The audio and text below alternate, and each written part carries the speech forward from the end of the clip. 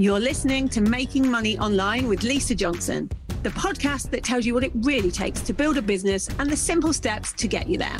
I'm determined to share with you the reality of easy, simple business marketing tips to make passive income so that you can start making money online. Making Money Online is sponsored by Nicola J. Rowley PR, helping entrepreneurs and brands get visible through strategic storytelling. If you're serious about being seen and impacting the lives of others, harnessing the power of PR is the best way to grow and scale your business. Visit njrpr.com for more details and read Nicola's best-selling book, The Power of PR. Hello and welcome to this week's podcast. This week I have a very special guest on for you. And if you've ever thought about writing your own book, then you're going to love this episode. Because I'm here with Heidi Maver. Heidi is an autistic advocate and activist. And she published a book. I watched this happen in real time. She self-published a book with Authors & Co., which is the company that I now am partnered with. I own half of. And she made 50,000 and became a Sunday Times bestseller with her first book. So let's first of all, Heidi, talk about that book. What made you want to write a book in the first place? I think I had that thing that a lot of people have where they're like, oh, one day I'll write a book. We all say that, right? We do, I do. And I always said, oh, one day I'll write a book. And people would say to me, you should write a book. Because I'd had this experience. The experience that we had was that my son crashed out of school when he was 15 in a mental health crisis. And then what followed was us trying to work out what happened and us discovering that he was unidentified, undiagnosed autistic ADHD, and then realizing that I was too. So we had a period of about 3 years where everything in our life changed. And the work that I do supports families who have the same experience as that. And people kept saying, you should write a book about this, But I never really thought any more than, oh, one day I'll write a book. And then Authors & Co. came onto my radar. And I was like, oh my God, I could actually write a book. Because I never understood the traditional publishing process. I didn't think that my book would get picked up by a traditional publisher because it's quite niche, but it's very niche. Yeah. But yeah, when I started looking at what the options were with self-publishing, I was like, oh my God, I'm going to write a book. So I did. I wrote a book. Tell us what your book is called. My book is called Your Child Is Not Broken, Parent Your Neurodivergent Child Without Losing Your Marbles. And this is massive, isn't it? Because there are so many people in this situation where they have a neurodiverse child and some of them know, and some of them are not diagnosed. And they don't know where to turn with it because it's so hard at the moment to get a diagnosis. And it's really hard to even, get in at your doctors, let alone anything else right now. And so they don't know what to do next. And you had all this experience that you could put into a book to help them. And also just listening to somebody else's journey about it, I think sometimes makes you feel less alone in it. Yeah, that was definitely, in terms of why I wrote the book, this is the book I needed to read. And I think if you've got a book in you that is the book that you needed to read, you can be sure that someone else did or does. And I think for us, when we first started experiencing the difficulties and it first became apparent that he wasn't well and he couldn't go to school and, it was in his GCSE year and I was really worried about him and he was really worried about his GCSE. It was awful. I felt so isolated. I thought there was something wrong with us. I didn't know anyone else that was experiencing this. And then gradually I started to realize that we were one of literally tens of thousands of families that have this experience. And the feedback I've had from people since the book was published, and this is exactly what I wanted, is this is the book I needed because I needed to know I wasn't going bonkers. Yeah, you weren't alone. Yeah. That's so important. And so when you wrote the book, first of all, how hard did you find the book writing process? I've obviously written a book. I didn't find the process easy. I was traditionally published. And now if I was to do it again and do a second book, as most people know who have listened to me, I wouldn't do it that way again. I would self-publish. I found it hard to make myself sit down every day and write some words. How did you find it? Yeah. Same. And like, I'm ADHD, so doubly same. The self-publishing route really worked for me in that respect because I had so much more control over the timelines and the planning. And the way I tend to work because of my neurodivergent brain is I'm very all or nothing. So when I was on it, I could sit down and write for hours. And when I wasn't on it, I wouldn't look at it for days. And one of the interesting things about the process for me was I actually booked to go away on holiday with my son. We went to Dubrovnik and I was like, right, while I'm here, I'm going to write a book. I wrote like a chapter. Yeah. And then, but, I always say that, many of us who are ADHDers, we're deadline skaters. We can only do things when it's absolutely essential that things get done. But the self-publishing thing worked for me so well because it gave me that flexibility. But I did find it hard. I think what I didn't really factor in was that probably 90% of the time used writing the book was thinking about it. Yes. And only 10% was writing it. That's so true. But I found some kind of hacks. So what I did do, for me personally, what worked really well as a process was that I voice recorded lots of things for myself that I wanted to say. And then I transcribed it and then I made it a bit more book friendly. But the lovely feedback I've had about that is that for my audience, conversational tone works really well. So it sounds like you when you do. Yeah, it does. Yeah. That's what you want. People want to read a book in that person's voice almost. How was the experience with Authors & Co? How do they help, or how did they help you to get the book written and published? Honestly, the structure was really helpful to me. So do this. I didn't do any of it. Like, do this. And I just watched deadlines passing. And then they went, okay, so now you should probably be self-editing. I was like, okay, I'll write it now. You're a bit behind. I wouldn't necessarily recommend that unless that's the way your brain works. It worked for me.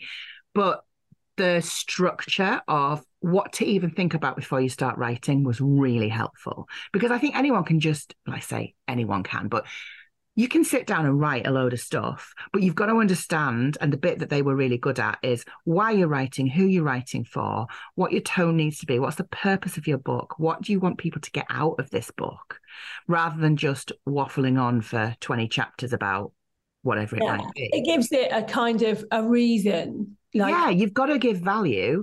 And, and if you're writing a book that is attached to a personal or a business brand, what you're trying to do with that book is position yourself as an expert or confirm yourself as an expert, And so you really want to be really intentional and strategic about what you're trying to achieve. And that's what that process was really good for me for.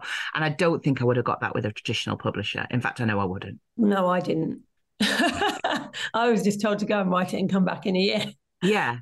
Is what I did. Yeah. But it didn't really, I was very lucky that Abby from Authors & Co is a friend, and now a business partner. And so she kind of helped me along the way on how I need to think about this to get the most out of the book, which was good. Did you ever think that by self-publishing, you could become a Sunday Times bestseller? Never. Neither did I. I didn't know that was a thing. I didn't know how that worked. It was hard enough becoming a Sunday Times bestseller with a traditional publishing route. Like, I think it's amazing that you did this with self-publishing.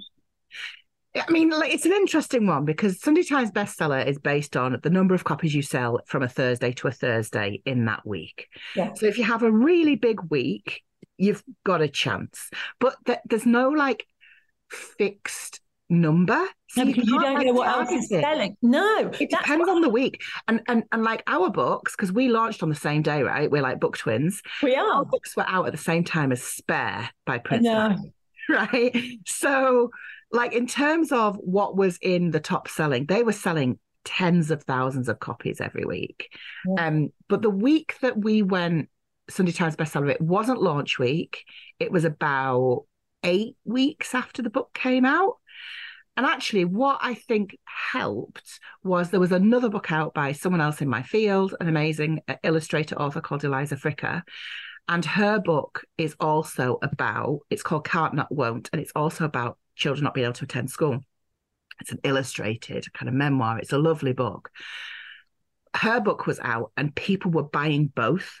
Oh, that's good. And so we kind of, not intentionally, but we kind of piggybacked on each other, and we both went Sunday Times bestseller that week. So it's interesting that it had that kind of like groundswell. But I think the week that we went Sunday Times bestseller, I think that week we sold just shy of 3,000 copies. Yeah. So, which if like, is it like, now I know that's a lot. That's a lot. I have no idea what to expect at all. That wasn't even in your first week. Like the first week that I became Sunday Times bestseller, it was the first week, because obviously usually it's like it was launch week, pre-orders and all of the rest of it all added together to get the few thousand that you need to become a Sunday Times bestseller. Like when I heard that you had got it like 8 weeks later, I was like, what?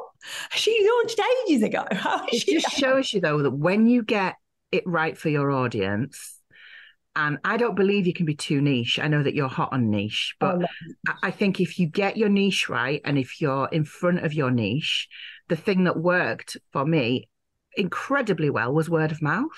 Yeah, because Facebook groups have the right people. Oh my God. People were sending me screen grabs. I've just seen your book in this Facebook group. Look what people are saying about your book. So the Amazon reviews were great. The Goodreads reviews were great. The feedback I was getting directly was great, but I knew that people were talking about my book in places that I wasn't even. That's what made the difference. That's amazing. And then when, just as you thought you'd kind of finished everything and you'd done all the things, you then got offers from traditional publishing companies to take on the book. Now, this happens more than you think. Lots of people think if I self-publish my own book, I'll never get it in a bookshop because I won't be able to traditionally publish. When actually, if you look at some of the biggest books out there by personal brands in our industry, they did self-publish first, and it was only once they sold a few of those that a traditional publisher was even interested in them. Yeah. And then they picked them up. So there's no way on earth that a traditional publisher would have looked twice at me without that pedigree of having sold all those books. And I had 3 of the biggest publishers come to me, and there was a bit of a bidding war, which was quite nice. How did you decide who to go with? I went with Bluebird, which is an imprint of Pan Macmillan. And the reason I went with them was based purely on professional relationships. The publisher, I liked the publisher, and she made me feel good, and her team had clearly all read the book. She had people in her team who had like parallel experiences to what I'd had, so they understood a bit more about where I was coming from. And they love bombed me. Like, they came, come to London, we've got this big event. Oh, look, here's Russell. Meet Russell. And Russell Brand appears out of the crowd. Hello, nice to meet you. They did a great job, and they looked after me, and they were really kind. And that's what I needed, because I had conversation with another enormous publisher who, like, everything they offered me was really impressive. We'll have you in airports, blah, blah, blah, blah, blah, and all of that. And I've no doubt they would have done, but I just wasn't feeling it. I had that by people, right? Yeah, I had the exact same thing. I had two people within 2 weeks, 2 publishers want to publish the book. And one was all like, I'll get you on television and we'll do all the things that I've always wanted. But one just got the book, got it. And that's why I went with them. Yeah. It's really interesting. Also, not to take anything away from traditional publishing, but once you get a look behind the curtain and you realize, like, they are good at what they do. They're multi-million-pound businesses, and they've got systems and processes, and they can get your book into bookshops that you could do it as a self-published author, especially once you've sold some copies. You could. And they've just got the direct routes. I had an issue with an Amazon reviewer who was basically trolling me, and they have a direct line into an Amazon sales team, and they got the review taken down like within hours. That would have taken me weeks, and it was a very harmful review that was actually dangerous to my child. So, because it identified them. So it was really important that was acted on really quickly. And once you get a look behind it and you're like, oh, these people are just doing what Authors & Co do, but on a bigger scale. That's all it is. Yeah. There Yeah, is with different connections. But I guess I didn't expect that I would go down the traditional publishing route. And I'm kind of at that stage now where I'm thinking about the next book, and I'm like you thinking, right, okay, so what do I do? Do I go traditional publishing or do I go self-published? because really And the only thing that I found with traditional publishing is it is going to be in a bookshop. And I did love that walking into a bookshop and seeing it there. But now I've had that, I'm not sure I'd do it the second. I don't need that anymore. And I'd rather make the money. I think that you made a lot more money because you self-published. I would never make the money that I made from traditional publishing. No. I wouldn't. Like, and I feel a bit icky about it because, you know, I've worked as an advocate for years and never really got paid. And then I wrote this book and I earned some good money. And we are now going to be able to buy a house because I've got a deposit for a house. You know, that's big stuff. You know, we've not been able to buy a house. We've been in rented since Theo was a baby. So it can be, and there's no promises, but it can be life-changing in a way that traditional publishing might not be. And it's nice to see your book in a bookshop. It's nice to go into Waterstones, take your book off the shelf, take it to the counter and say, hi, this is my book. Would you like me to sign it? And they go, yes. And they give you a pen and then they put a sticker on it, signed by the author, and you go and put it back on the shelf. But then you go in 3 weeks later and it's still on the shelf. So, you know, whereas, you know, the majority of sales now for books are through online retailers. Yeah, definitely. That's how everybody bought from Amazon. We had a few in Waterstones, but I don't think that's where people really bought them. Or independent bookshops. And you, as a self-published author, you can absolutely get your book into independent bookshops. My book is in independent bookshops that I did before it went, you know, with a traditional publisher. Yeah. So there's little queer bookshops and little corners that I know it's in. And I know they sell, you know, so.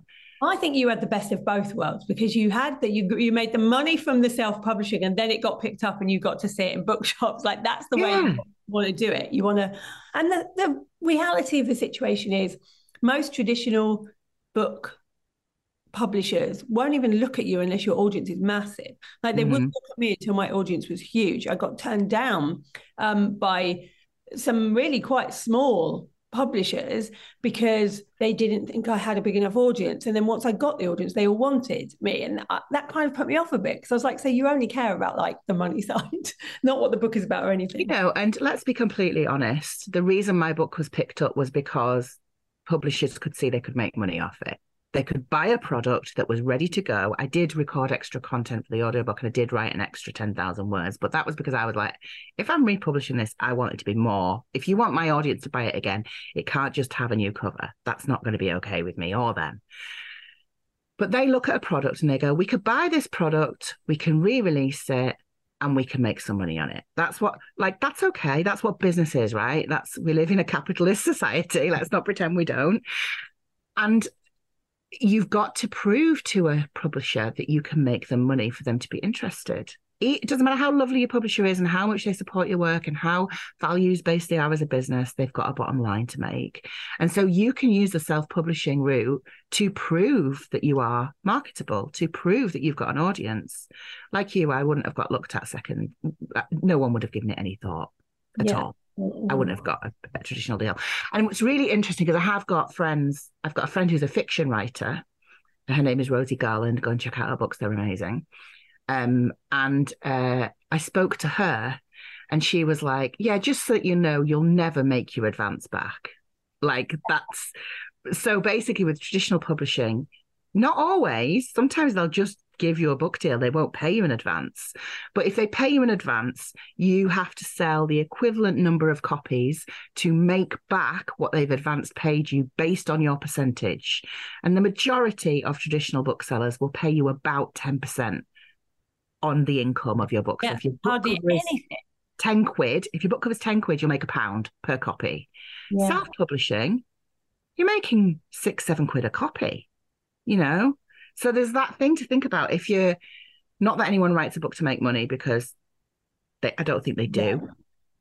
But if you're thinking about it as a business decision, I think self-publishing makes absolute sense. Me too. And the reason I would do it is because when you have a traditional book, you're not allowed to use it to market. So like I couldn't put a load of pages in there about the courses I've got, or even QR codes to come and see what I can sell. Whereas if you self-publish, you can put whatever you like in there.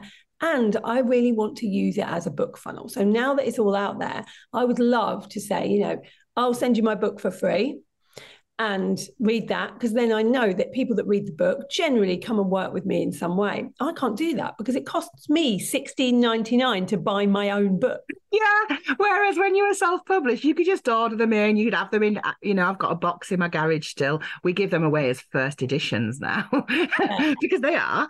But yeah, if I want a load of book copies to give away to people, I have to buy them from my publisher. I got 10 copies when we published. And I'm like, they're like gold dust. I'm like, no one's getting these. I've only got 2 left on my shelf. Yeah.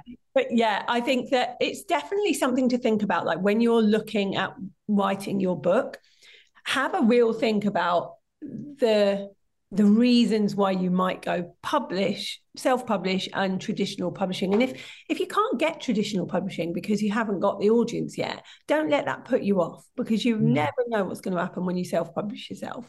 I think that if you're an entrepreneur and if you're someone who likes to be the person that does things when other people aren't brave enough, I genuinely think that when we've got businesses like Authors & Co., they're changing the way that publishing works.